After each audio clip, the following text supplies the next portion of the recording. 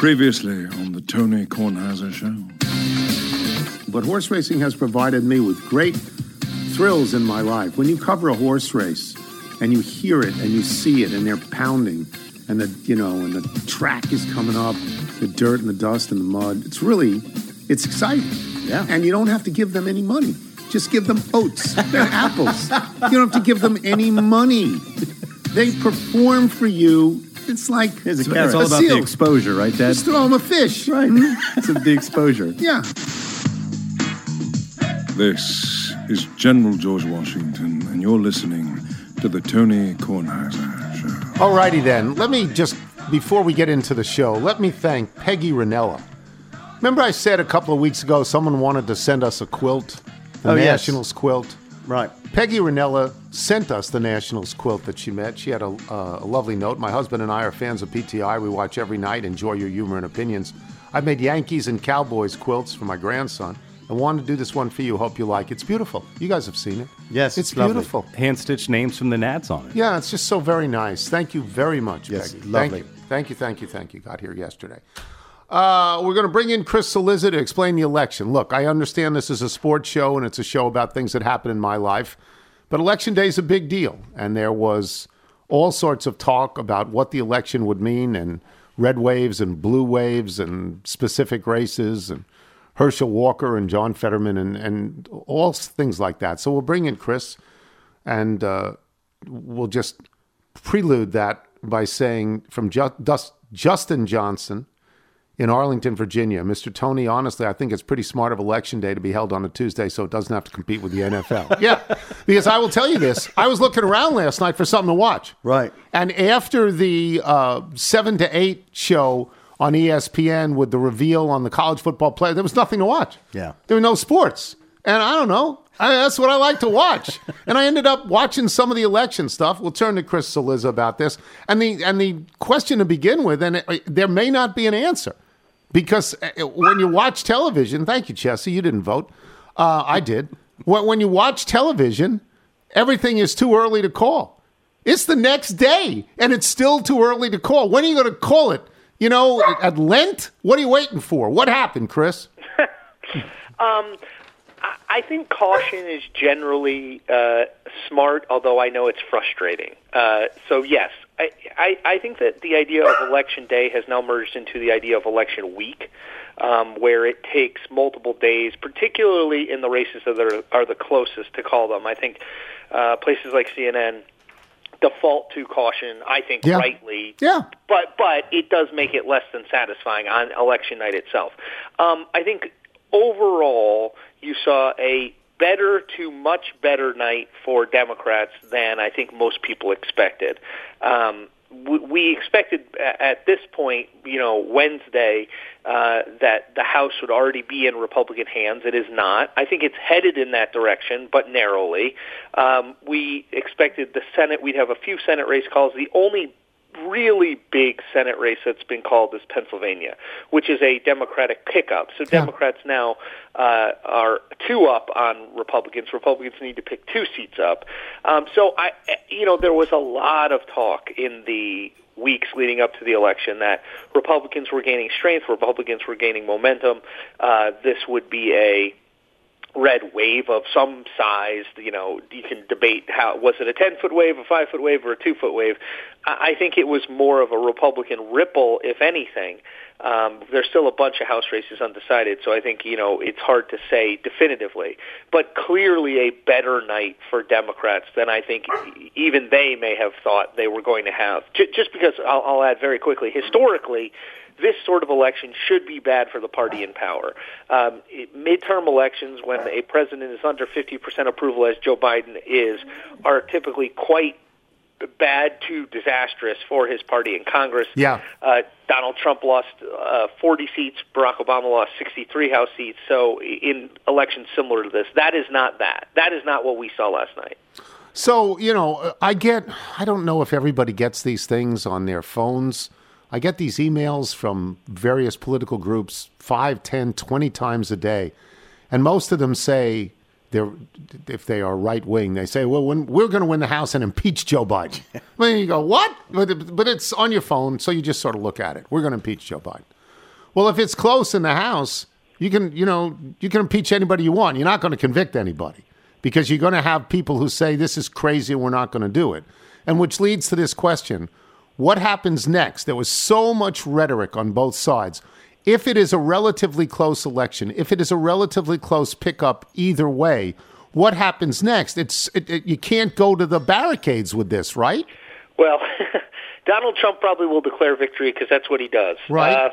But, yeah, I think it's an uneven result across the country. There are, particularly in the House, there are places where Democrats upset Republican incumbents. There are places where Republicans won open seats without a incumbent in them. It's hard, I think, at least at this point. It's a little bit of a muddle, and that makes it harder to have a clear takeaway of, well, so-and-so won and so-and-so lost. What does that mean for governance? Well, if it's a narrow Republican majority in the House, and let's just say, for the sake of argument, Democrats keep the Senate, it makes whoever the Speaker of the House, probably Kevin McCarthy, but that could be up in the air, but probably Kevin McCarthy, it makes his job extremely difficult because to your point, you're not doing the kinds of things that you do if you have a 25, 30, 40 seat majority. You're not probably pushing some of the more extreme measures because you can't afford to lose almost anyone because you have a very small majority in the House. Yeah. So, it's probably a recipe for not all that much getting done, which, depending on your view of government, is either a good or a bad thing. Well, yeah, I'm going to interrupt and say this. I think a result like this is actually good for democracy. I mean, I really do.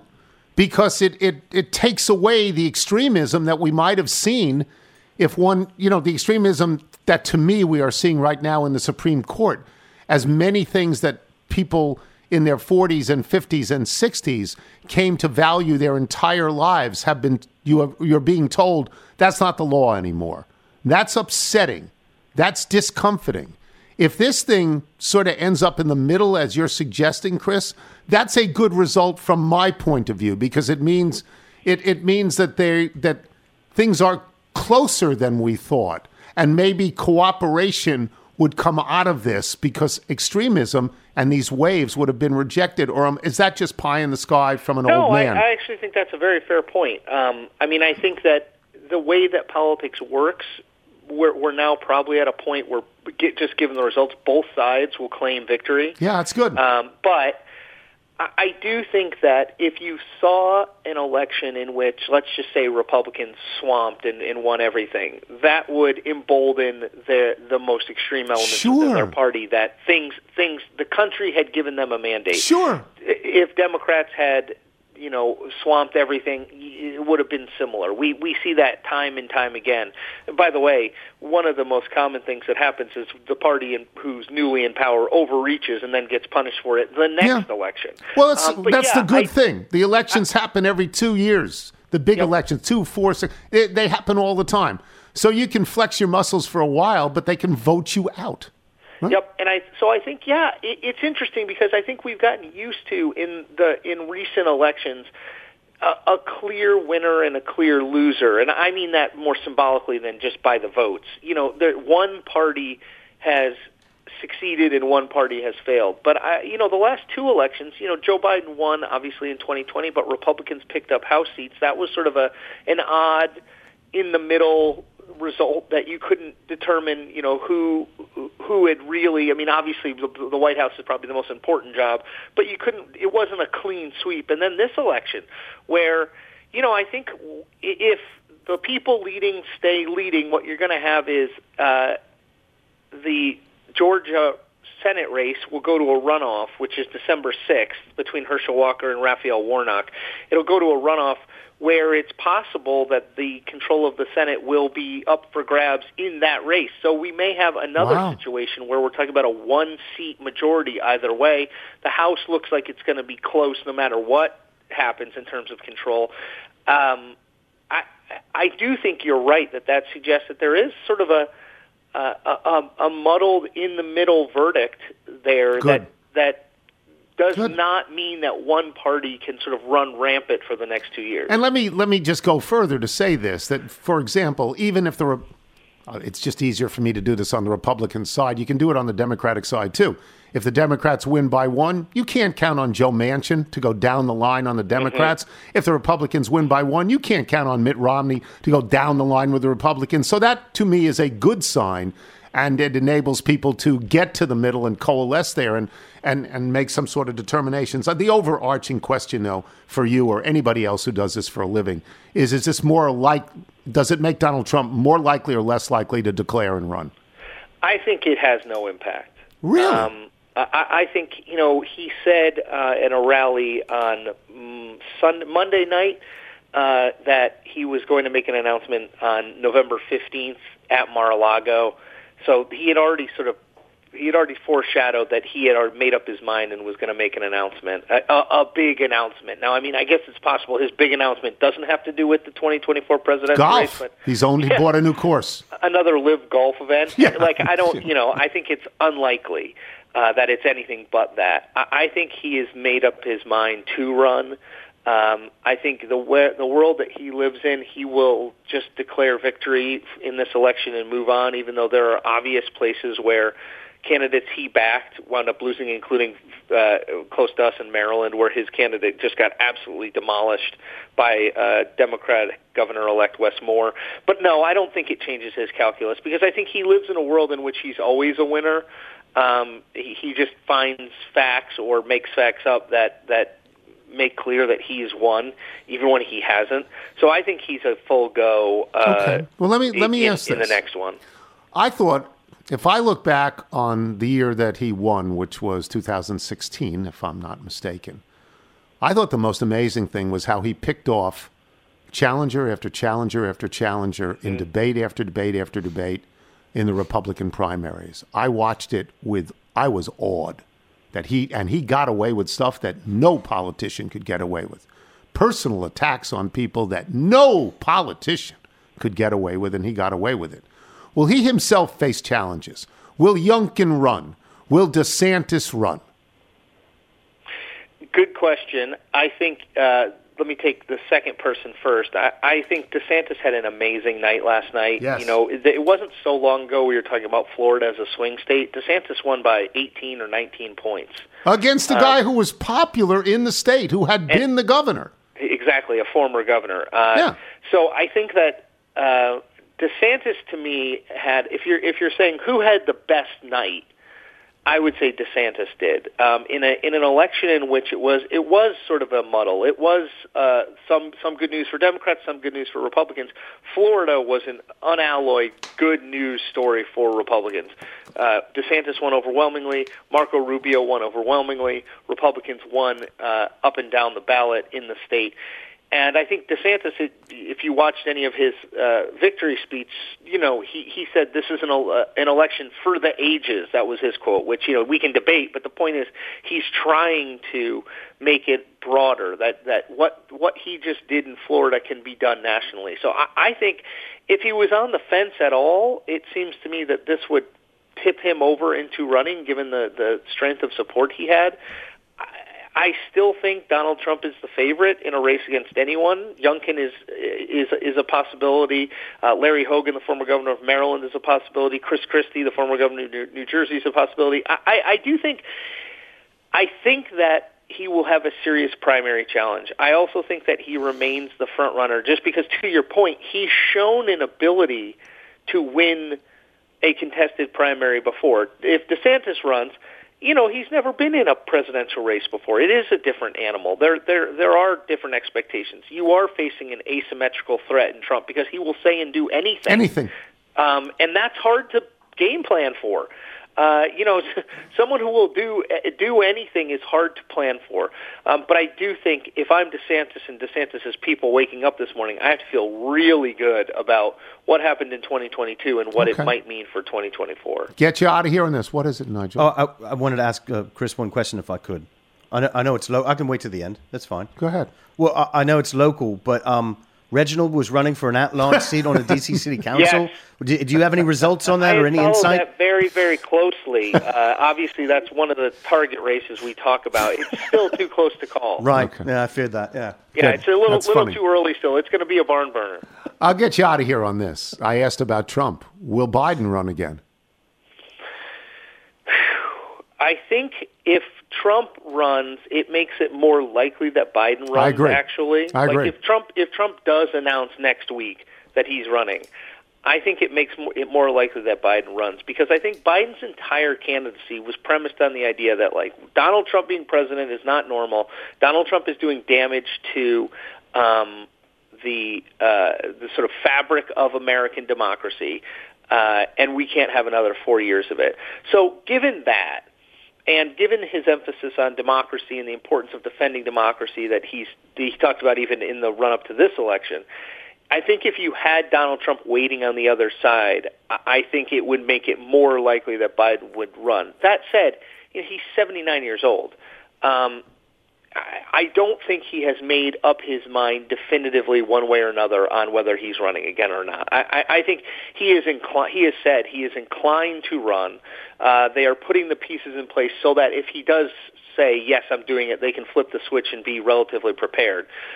But I don't know that final decision has been made. I think that's the work of from today to the end of the year, and probably before then, but now to the end of the year, I think he has to make a decision one way or another. Obviously, the race will start effectively once Donald Trump announces, which, again, is now 6 days away.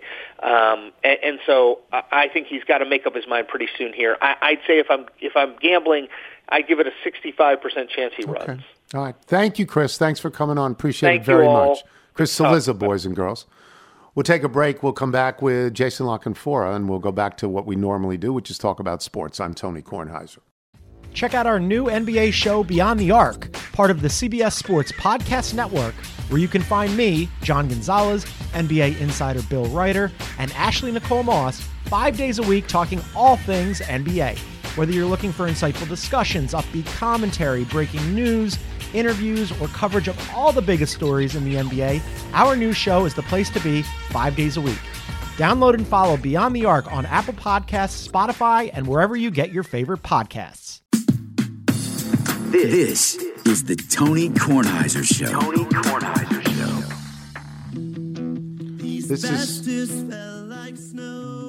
This is sent to us by Mark Murray of Wappingers Falls in New York, which is in the Catskill Mountains. Attached, 2 songs from the November 4th release of the album Retirement Home by Taxes, which is the current project from the extremely talented Robbie Cronholm, who I first heard in a band called Crumb back in '96, even before I started listening to this dopey radio show. I never let either go, and here we are. Robbie is brilliant, charming, and sneaky geniusy. He epitomizes a musician's ability to entangle various emotions into his songs. Sadness, anger, delight, happiness, all within the confines of a 4-minute track. Bitterness is also key to his music styling. I figured you'd like him. His bitterness and spite rivals that of yours, Mr. Tony. This is a song called Asbestos, but heaven rest us, it's not asbestos. I believe Cole Porter said that 80 years ago. The band is called Taxes. Awfully good. Yeah, We're going to play a second song later, and they play in Jason La Canfora. And I have to always write it down. I say to plug your radio show at the end, but we're not at the end yet. Jason, let's talk about a couple of things. Mike and I on PTI yesterday had a question that we had to do for the 6 o'clock Sports Center, which was, what is like the sort of dominant theme of the NFL so far? And he took an optimistic view and talked about Miami and Philadelphia, and the Alabama quarterbacks who are manning both of those teams and who are better than people feared they would be. Yeah. And that's true. I took the pessimistic view because that's who I am. To me, the dominating story is pretty simple. What happened to the Packers? What happened to Aaron Rodgers and the Packers? So I'll ask you that to start. Well, look, Father Time's undefeated. We can start there. Yeah, but Brady won a Super Bowl at 43. Yeah, but who else did? Nobody. I think we put people as Tom Brady's contemporaries. I'm old enough to remember when Peyton Manning was in that cohort. I feel like Peyton Manning's been retired forever. Like I feel like, I feel like he's been doing this Manning cast for a long time, and this other guy's still trying to win Super Bowls. So I don't know that anybody else goes in that tier, goes in that category. When guys hit the wall, they tend to hit it comprehensively. Like it tends to be all-inclusive and take them down. It's a coach who's never had to deal with any of it. I mean, it's unbelievable. Since he took over that team, you could pencil them in for 13-plus wins and a division title. Every year. And, and at least one home playoff game, and then we'll see where that goes. So that's not there anymore, and I think it's exposing a lot of things about that staff and that organization. And they made repeated sort of deals, bargains with the devil or whatever you want to call them, getting down this road with Aaron Rodgers where he holds their entire offseason hostage, or they, more to the point, they allow him to hold their entire offseason hostage for a significant period of time, and they choose to operate in a manner in which, we're not going to commit to anything else until we're sure about our quarterback. And then by the time they bring their quarterback back, he wants all the money. He doesn't worry about cap space. He's not worried about anything team-friendly. He's not doing any of the deals that Tom Brady did with Kraft. He wants every single penny, and he wants it now, and he wants it fully guaranteed this year and next year and the next. And by the time they do all that, guess what? Devontae Adams is like, hey, you guys had your time with me. That's how you want to run your organization. That's fine. But I'm out. So now they lose their second-best player on offense, who, let's face it, this year would have been their best player. They're a little late to sort of, I think, adapt to what they have. The quarterback every week seems to be chomping at the bit to undermine them, whether it's on Pat McAfee's podcast or just with his regular interactions with the media or whatever. And this defense that they really felt they built a beast is a pushover. So it's not going to be easily fixed. Even in a crappy NFC, I think there are more afterthoughts than anything to monitor on a weekly basis other than for, car crash potential. Just, it's a fractured team. They're long in the tooth in some key spots, like left tackle, like quarterback.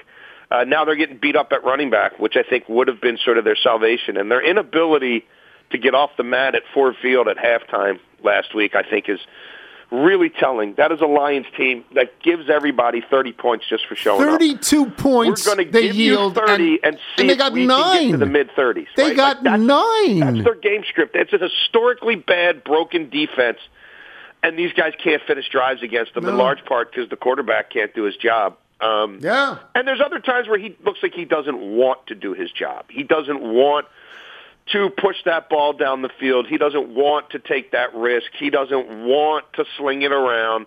He wants to hand it off to his running backs, and he wants to check down to his running backs, which is not why you pay a guy in excess of $50 million fully guaranteed a year. So they got big problems, and they're stuck with him for another year financially, if not otherwise. His career, starting with the stuff about the coronavirus, him and Phil Mickelson, they have gone down the hole. The hole. It's amazing to me because he's a Hall of Fame quarterback. Let me get to the other obvious Hall of Fame quarterback. It's all self-inflicted, Tony. Like, no 100%. one's baited them. No one's goaded them. They've just revealed themselves repeatedly. 100%. You're 100% right. And he has been snarky towards that team for 2 to 3 years, made it obvious he doesn't want to be there. Then he took their money and stayed there, and they stink at the moment, and so does he, and it's amazing to me. Let me get to the other Hall of Fame quarterback, Tom Brady. I've watched him carefully for the last 2 weeks. He bounces 75% of his passes, Jason. They're bounced. Then he comes down the field, 60 yards in 6 plays in 35 seconds and wins the game. Does he convince you of anything, or do we take the what we've seen on most of the games and say it's over?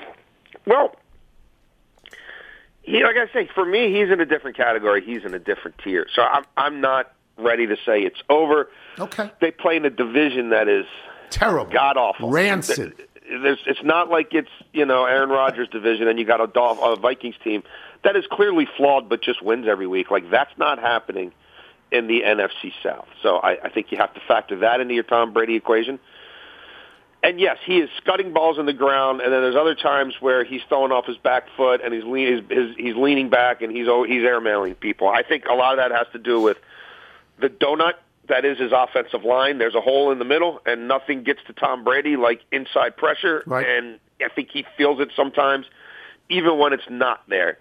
They still have talent on that roster. That defense has been certainly better than Green Bay's, and I think has the potential to be better. I have reservations about some of their overarching philosophies there in terms of trying to run the ball, like run their way out of everything. I don't know that that's going to work for them. Leonard Fournette is one of arguably the most ineffective running back in the NFL this season. But you saw it, right? I mean, that game was an impossible watch for 55 minutes, and then, oh my God, I'm glad I hung around because Brady did it again. Yeah. Do I think they have some more of that in them, especially against some really flawed teams in their division? I do. I think they're going to be playing football in January. And when you and I are talking and they're playing football in January, right, the prevailing topic's going to be, can you bet against Tom Brady in January? Can you fade Brady in this spot? And they're going to have a fighting chance. So I wouldn't write them off.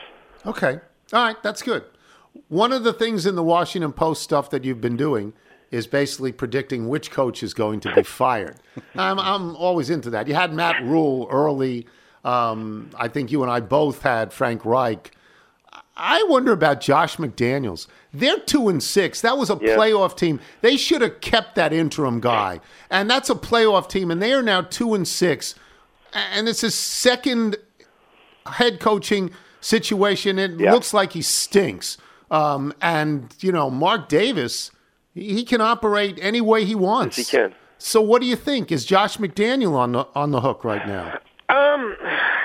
I think certainly it's getting a little hot there. And look, I still think Nathaniel Hackett will not be back with the Broncos next year. Right. He did manage to win a game a couple weeks ago in London, barely. We'll see what the second half holds for him. But I don't think he's going to get a second year in Denver. Well, look, if you're the Raiders and you can't beat this Jim Irsay tanking on steroids, like ridiculous sociological experiment he's got going on with his coaching staff now, where I'm going to fire a beloved coach, I'm going to keep his entire staff, I'm going to force them to answer to a guy who had no interest in coaching in the NFL, never thought he'd coach in the NFL, make him the main guy in week 10 of a season where everything's already fractured, and they already hate me for making them play Ellinger in the first place. But I want to play Ellinger because I'm not in the business of winning football games this year. I want to lose as many as possible because the only time I've ever been any good as a franchise is when a generational quarterback has fallen in my lap with the first overall pick. That's all I know. That's what I'm doing. If you can't beat that operation, in their first game, when Jeff Saturday can't find anybody in the building who has a pulse, who's ever done anything in his life to call plays, because they're not in the business of bailing out Jeff Saturday and their tanking-ass owner, if you can't beat them, then how broken are you? Yeah. Like, if you get first dibs at them, you get first bite at that freak show apple. If you can't make it count, shame on you. So this is an amazing thing. I obviously was going to ask about Saturday as well. And I was able to say this on PTI yesterday about Jimmy Irsay, who I said, I don't find him to be a beacon of light. No. Jimmy Irsay inherited this team. He didn't have to pass a test to get this team. No. The only two people in his life who have basically bailed him out through blind luck are Bill Polian and Peyton Manning. Yes. And without them, he's just the mad tweeter. Look, I really like Jeff Saturday on television. Yeah. I don't understand this at all, other than you cannot win another game all year. I like him too, but it says something to me about Jeff Saturday to have a certain level of disconnect or hubris or whatever to actually say, yeah, boss, I'll do it. Yeah, I think I can come in there and fix this thing and become a head coach in a matter of a couple weeks, and I might want to stick around and do this, next year too. Like, to me, that's pretty revealing. Like to just he's smart enough to know some of the interpersonal dynamics of like the cauldron he's walking into. He gets that. You got to be somewhat self-aware to say, my God, I couldn't really even win high school football games in Georgia, and I'm going to walk into that thing. I'm going to replace Frank Reich with his entire staff still there, and try to show that I can be an NFL head coach. Like, I don't know, man. I mean, and I don't know how much he's paying him, but like this guy just gave Frank Reich and Chris Ballard 5-year extensions like a few months ago. And then he systematically undermined this guy. He's the guy that wants to get rid of Dan Snyder. This guy. Yeah. This guy. What? Look at your own house. So the whole it's one of the, and I have a piece about this coming up at the Washington Post. Good. In a few hours. This is one of the stranger things I've seen in 30 plus years of covering professional sports. It's utterly bizarre. I don't see how it has any chance to work, but then that's probably the genius in it, because he doesn't want it to work. Working means getting me in at least the top 3 to 5 picks, so I can pick my next generational quarterback. All righty. It's wonderful to hear. I just when the thing happened, so Matt Kelleher calls me at 1:00, and he says they fired Frank Reich, and I said, I believe I had that for the last 3 or 4 weeks. And then he says, you want to take a shot at who they hired? And I go, no. And he says, Jeff Saturday. I said, what? Yeah. I said, whoa, if you gave me 100 chances, I wouldn't have said Jeff Saturday. Okay, fine. All right, plug your radio show for us. I yammer from 2 to 6 Eastern Time on the airwaves at 105.7 The Fan in Baltimore. You could also listen to us anywhere on the Odyssey app or stream us as well at www.1057thefan.com. You can read me twice a week in the Washington Post. I guess that's about it. Hope everyone has a wonderful week. Thank you, Jason. Talk to you next week. Always my pleasure. Thank you, guys. Jason La Canfora, boys and girls. We'll come back with Jeff Ma. I'm Tony Kornheiser. You're listening to The Tony Kornheiser Show. The Tony Kornheiser Show. It was the role of a lifetime. Once again, this is a band called Taxes. This is led by Robbie Kronholm. We are paying attention to Robbie Kronholm because of Mark Murray, who has never even met him, just loves his work and got permission to send in all of his stuff. This is called The Screen Actor's Guilt. This guy is good. Michael, if original musicians like Robbie Kronholm and Taxes want to send us their music or have their friends send us their music, how do they do it? Send us your music by emailing it to jingles@TonyKornheiserShow.com. Anything we're selling at the moment? Yes, always selling at shop.TonyKornheiserShow.com. Rob's happy to take your orders, and TK Gobble. Get those Thanksgiving orders in early. Make sure you defrost that turkey. Jeff Ma joins us now. Before we get to the football, and you were 2-2-1 last week. You lost the college game, but before, and I'll ask you about that. Before we get to that, is there any action on betting on elections? I mean, did you pay any attention to the elections? Would you have had a best bet, or is that something you stay away from, you and Rufus? You know, we were actually going to try to have Nate Silver on last week. Yeah, he's a friend of ours, and the New York Times guy is great. Yeah, he obviously does a lot of. His background is he's a Chicago guy that originally was one of the original guys at Baseball Prospectus, which was one of the original sort of I didn't know that. baseball analytics things. He got his start in that world, and really just stumbled upon the election stuff because the predictive stuff they were doing in elections was so bad at that time. The polls were actually often misleading, and how you actually interpret poll results was something that he realized there was an inefficiency in. There was definitely a lot of action a few years ago around Trump, actually both elections. I think there were a lot of smart people that thought Trump had a better chance to win than most people did. And then in this most recent election, a lot of people thought Trump had really no chance to win. And even in the live results, there was quite a bit of action. A few years ago, I bet against Trump in the most recent election because I didn't think he was going to get elected. I didn't have anything in the midterms. Obviously, this result is a little bit surprising to most people. I think hopefully in a good way, but this wasn't something that I played in, but there is quite a bit of betting in the election markets for sure. So just as a follow-up question, because we all accept the fact that the election was stolen from Donald Trump, that he actually won. So what's the payout when somebody starts screaming, I won and I didn't really lose? I mean, what happens?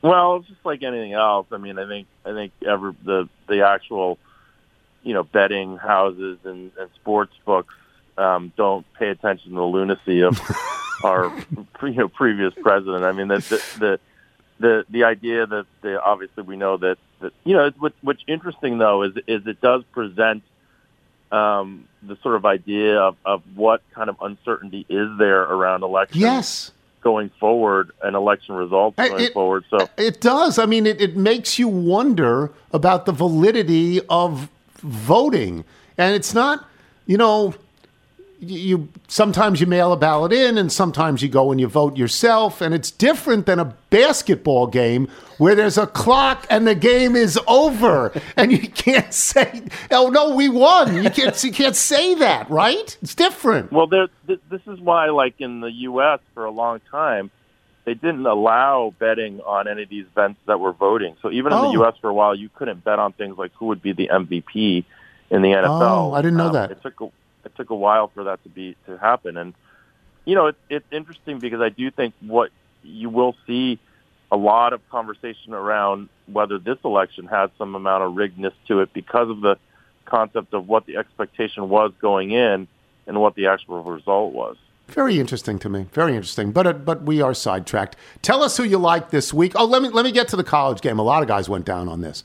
Clemson not only lost, Clemson got pounded. That looked to me as the best bet on the board. Clemson minus whatever. No, it really did. What did you think of that? Well, I mean, I think we all made that bet, or at least my analysis on that game was that Notre Dame would struggle to score, struggle to have explosive plays against that Clemson defense, and therefore Clemson could kind of grind out a win. Now, they got two, defensive touchdowns early that changed, not early, but to sort of begin that game, i.e. in the first half, that completely changed the complexion of that game. That blocked punt, whatnot. That stuff obviously happens, and that's why there's so much uncertainty in this. But when you get up and you get some easy touchdowns that give you a chance to really change the game state, and I think they ran over 50 times, so they never really had to pass, and not having to pass for them is a huge deal because the thought was they weren't going to be able to pass, right. And Clemson would be able to shut them down and keep them away from any explosive plays. So, I tip my hat to Notre Dame. They're certainly playing much better, and I actually like them this week over Navy, minus the 16.5. That'll actually be one of my plays because I think that they are a team that is healthier now, certainly than they were earlier. They're a team that can run and will run over Navy, and I don't think Navy will be able to score much against them. So we're going to take that as one of your 5 picks, Notre Dame minus 16.5? Yep. Okay, good. What else you got? I'm going to take New Orleans minus the 2.5 over Pittsburgh. Obviously, New Orleans struggled Monday night, but this Pittsburgh team is not particularly good. I think New Orleans still has pretty solid defense and can certainly win this game. You do this a lot. You take teams that I've just watched and I think are terrible on the thing that I've just watched, and I forget about 2 weeks ago when they won like 27-0. And I go, why is he doing that? But maybe you're right, because Pittsburgh isn't any good. They aren't any good. All right, what else? I'm going to take the Chargers plus the 7 over San Francisco.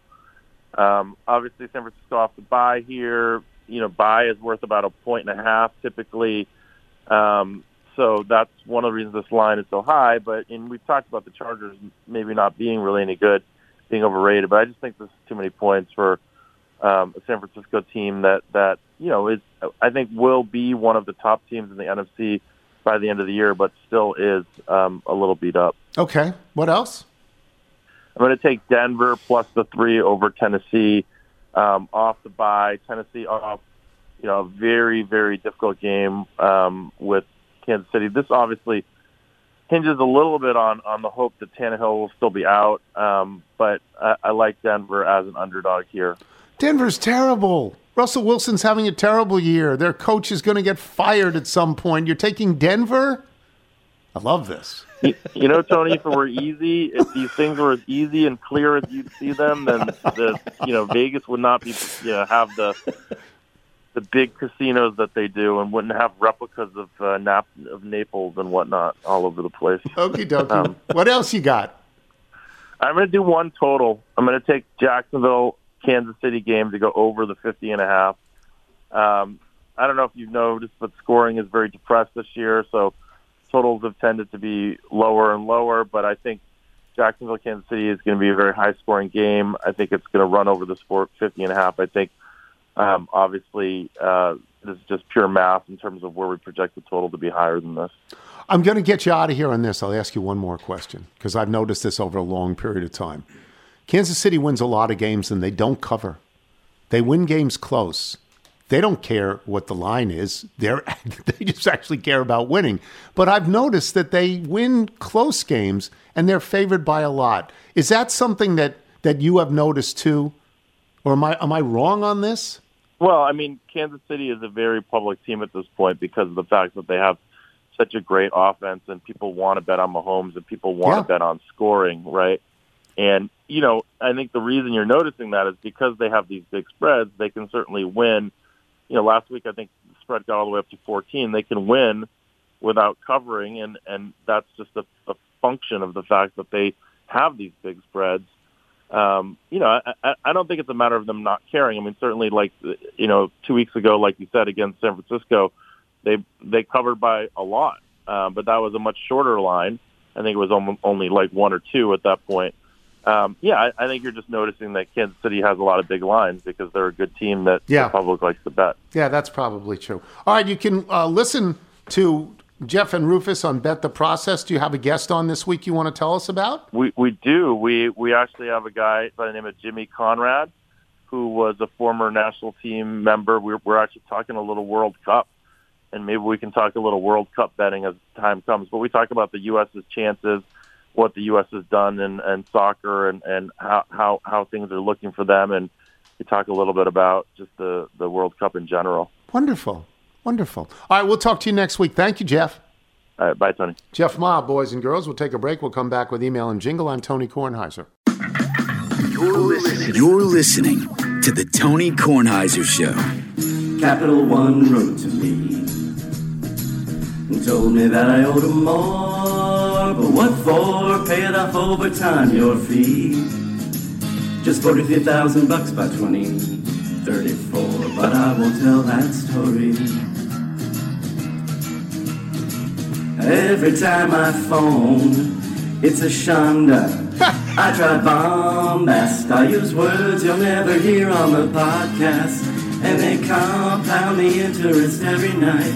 So I'm that much closer to inside, and they'll never keep this customer satisfied. They don't try. Fabulous. Whoa, no. Genius wears out after a while. That's brilliant. It's just great. It's just great. On the subject of the MacArthur Award, I've been passed over these Genius Awards more times than I care to remember. But I'm happy to report that I have twice been runner-up for Elon Musk's Evil Genius Award. So you take what you can get. It's so great. Just so great. Thanks, Brad. Thank you, Brad Weiss. Thank you. I loved it when I was driving out to Tyson's and saw the Capital One building just off the Beltway. Just, I hate them. They're sending out the guards. They're vultures. They're omnivores. Now imagine if they tried to charge you, I don't know, a small fee for a paper bill. I would go crazy. Let me just say this. If I saw in my bill that my bill went up, let's just say, to throw a number out there, $2 for an alarm system, and it went up $2, and I found out that's because I asked for a paper bill, and they just wanted to take money out of an account that I set up for them, my personal account. Or just send you the bill through an email. Or send me a bill through an email. I would go crazy. I would call up and I would say, if this is for real, I will cancel my service this very second. And then what I would hope would happen is that someone on the other end would say, you've been a loyal customer for a long time. We'll continue to send you paper bills. Don't worry about it. And that would make me very happy with my alarm security system. But you don't think that I should? I'm just happy. Joke's on you. The security system was never turned on. All right. Do you want to do the Bethesda Bagel? Yes, Bethesda Bagels. We love them. You will as well. Just go to BethesdaBagels.com, forward a location in the DC area nearest you, then pop on in, and you'll be thrilled. That's it for us today. Before we get to the mailbag, let me just say that I saw her face. Now, I'm a believer, not a trace of doubt in my mind. I'm in love. I'm a believer. I couldn't leave her if I tried. This is, of course, written for the Monkees by Neil Diamond. And the reason it comes about is that I was asked yesterday on the PTI show, am I a believer in the Utah Jazz? And I said, am I a believer? Yeah, sure, not a trace of doubt in my mind. Nigel was impressed by that. Thanks to our guests today. Wonderful day of guests. Chris Cillizza, Jason Lockenfora, Jeff Ma. Thanks to our sponsors, Policy Genius, MeUndies, great read by Michael, ZipRecruiter. Remember, you can listen to us on Apple Podcasts, Spotify, Google Play, and Odyssey. If you get the show through Apple Podcasts, please leave us a review. Carol came down to do the show when the dog got angry. Yeah, the dog, Chessie started barking. Yeah. And then they both left. I'm unclear as to what happened. Would you say that Chessie herded her upstairs? Yeah. It felt like there was a herding thing going on, yeah. It was just very weird. Now, let me get to some of these. From Tad Zablotsky, I was catching up with the pod. I finally had my David Aldrich moment. You read an email from someone who lived in Boston in a building with a couple that combined several apartments to make a huge one. Upon inquiry, he learned that the woman who could afford that was a Hassenfeld, as in Hasbro, Hassenfeld brothers. I know them. They're my cousins. I went to school with Brenda and Joyce at the New England Academy of Torah in Providence, home of the Hassenfeld family. Eat it, Shia Cohn. Okay, let's get our personal anger out there. Dear Mr. Tony, this is in response to Matthew Hatfield's email from September 28th about hearing Lacheserie at a Maury High School football game and the ever-expanding connective tissue of the show. Since 2019, I've been the PA announcer for the Maury football team. As a longtime Little and PTI watcher, I thought it'd be funny to say Lacheserie during the game to see if there were any other loyal Littles in the crowd. I apologize for the delayed response, but the analytics and marketing folks just had to get involved. After weeks of crunching the numbers, I was told 3.14% of the customers use the code at checkout. The low usage rate is probably because when you use code word Lacheserie at checkout, you get a free smile. I wish we could offer some Tillamook ice cream or $13.72 Burger King gift card, but it isn't in the budget. Although if someone would like to send me a box of that so I can test the products out before giving them away, feel free to contact me at 411 and ask for a representative. Thank you for 2+ decades of entertainment you have provided me. I humbly request to be the official amateur PA announcer of the Tony Kornheiser Show. I can continue to open every game with a hello, friends, and welcome you looking live at Powhatan Field in beautiful Norfolk, Virginia, while working in a few matriculates and Lacheseries along the way and yodeling, put it on the board after every Maury score. That's great. He's got a 50-pound terrier mix named Augie, and he says, eat it, A.J. McFadden. This is Tom Hurleman from Norfolk, Virginia, by way of Olean, New York. Isn't that great? It's just amazing. This one is more amazing. This is from David Hexter in D.C. I'm the David Hexter who lives in D.C., sorry for the oversight, who has read and followed you since you arrived at the Washington Post, whose son's music you played a few years back, and who breakfasted numerous times at Chatter. I'm not the David Hexter who was a waiter at your camp a million years ago. However, as you pointed out, it is an unusual name. Based on a couple of random connections over the years, my best guess is that your former waiter is a dentist in New York City. What? What? From Alex Ferguson in Amarillo, Texas. I was listening to last week's show. You read an email about construction on Quivira Road in Johnson County, Kansas. I immediately thought, I know that road construction. It was my primary frustration when recently visiting the area to meet my girlfriend's parents for the first time, as Quivira Road is the main way to get anywhere from their home. Connective tissue indeed. On another note, are there any listeners around Sioux City, Iowa, who can tell me if the work on Interstate 29 is done? I had to drive through there on an occasional basis for several years, and now, with apologies to Twin Bing Candy, I think first of Jersey barriers when I hear about Sioux City. Wow. From Kevin Bench in the hills in Texas, Dr. Tony, there are never any roadblocks or constructions in the town of Turkey, Texas, population 493. Feel free to drive through at any time. From Bill Isaacson, emailer Paul Skazafave mentioned recently that he went to Homestead High School in Mequon, Wisconsin. Tony, to help you out, Mequon should be pronounced Mequon, not Mequon. You can tell Paul that I lived on Mequon on Robin Lane, the first house off Mequon Road on Robin Lane, and just across the street from the Range Line Inn. Our house had an old barn in the back because it was Mequon. We did not go to the Range Line Inn much. Mostly we went for pizza to the spaghetti factory. pepperoni and sausage on it. Good times. Oh, yeah, Lickfield County is in Connecticut. Sophia's aunt used to live there in West Cornwall, the town with a covered bridge. This will have to do for my help until you need theater tickets again.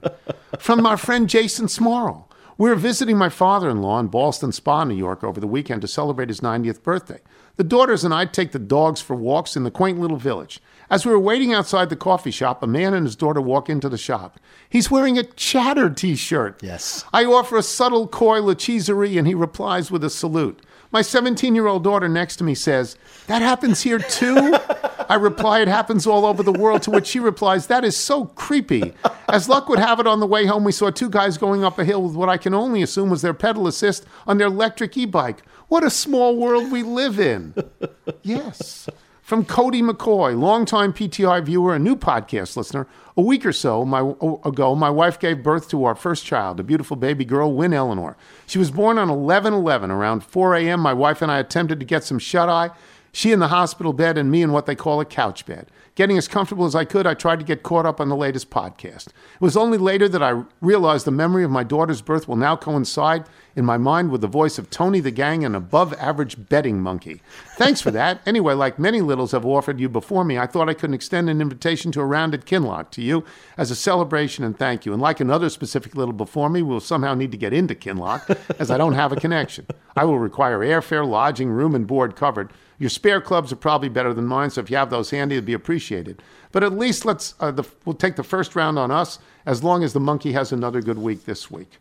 Carla Corrado. We love Carla Corrado. Yes. Carla Corrado in Columbus. On Thursday, when discussing Auburn's coaching carousel, Pat Forty said, quoting, "Auburn is like the crazy millionaire in the rich neighborhood where the wife and the husband are out in the yard throwing things at each other. It's constant dysfunction and mayhem. The metaphor begs this question. Which rich housewives of Name the City does Pat Forty watch? Has to be my favorite description ever." From Jackie Evans. I'm reaching out to you on behalf of the man to whom I will soon be related by marriage to invite you to our wedding. You'll find the invitation attached. This was apparently last Saturday. Yes. Alan is a huge fan of your show, and by association, so am I. Episodes fill our car every time we're on a drive somewhere. We laugh a lot. We still frequently discuss the Burger King pricing incident, and it fills me into Alan's true passion in live sports. He was fortunate enough to have an email read by you shortly after our engagement, because at the time we got to enjoy some Willamette wine, another something we were introduced to from your show. If you're ever in Cleveland, we'd be happy to share our solo stove. Not sure if the code was used. It was a wedding gift since Michael is stingy with his invites. Thank you for the endless hours of road trip entertainment, Jackie Evans. And one more from Mr. Danny W. Silver, who's the postmaster in Bass Lake. First time, long time. Back from the ESPN radio days. Here's my invitation to you and anyone listening to this. I've had the luxury of being promoted to the postmaster of the Bass Lake Post Office here in Bass Lake, California, just south of Yosemite. So this is not in the L.A., San Francisco corridor. Right. The swearing-in ceremony was held on Friday, November 4th.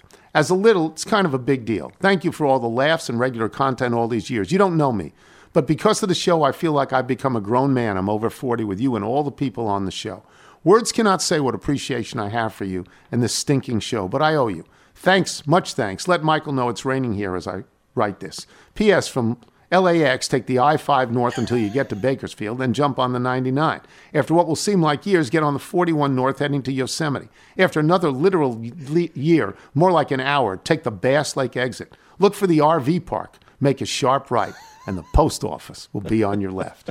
If you're out on your bike tonight, everyone, as always, do wear white. So today I'm announcing my resignation from Congress.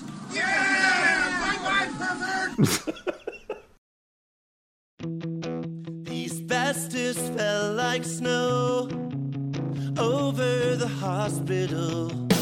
I went out for a pack of smokes, never to return again. No, bed bugs call this home. At least I don't sleep alone. I went out for a pack of smokes, never to return again. No, all my discontent vanishes like a ghost. Who knows who the killer is? It's the one I love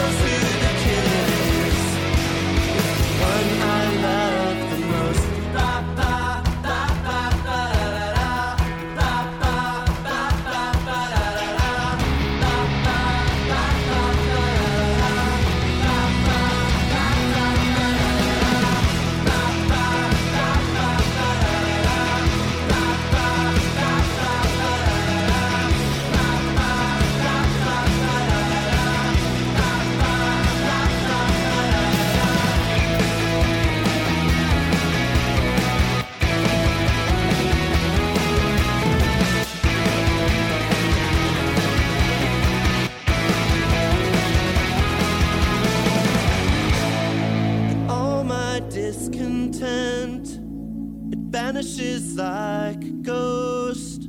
Who knows who the killer is? All my discontent vanishes like a ghost. Who knows who the killer is? Who knows who the killer is? All my discontent vanishes like a ghost. Who knows who the killer is? The one I love the most. All my discontent vanishes like a ghost. Who knows who the killer is?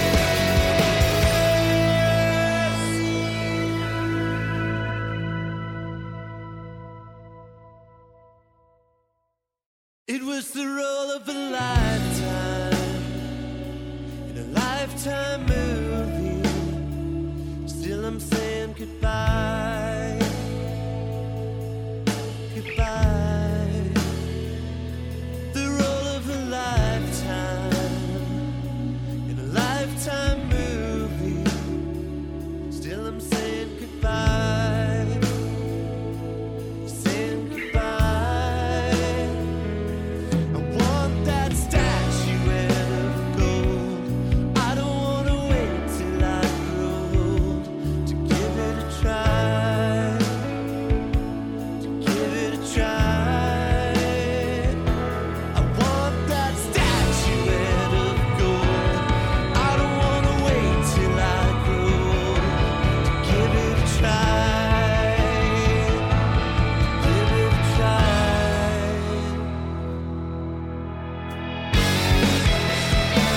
You impeccably neglected me. I did the opposite. Whoa, should've done the opposite. Whoa, you'll eventually just step and leave. I did the opposite. Whoa, should've done the opposite. Whoa.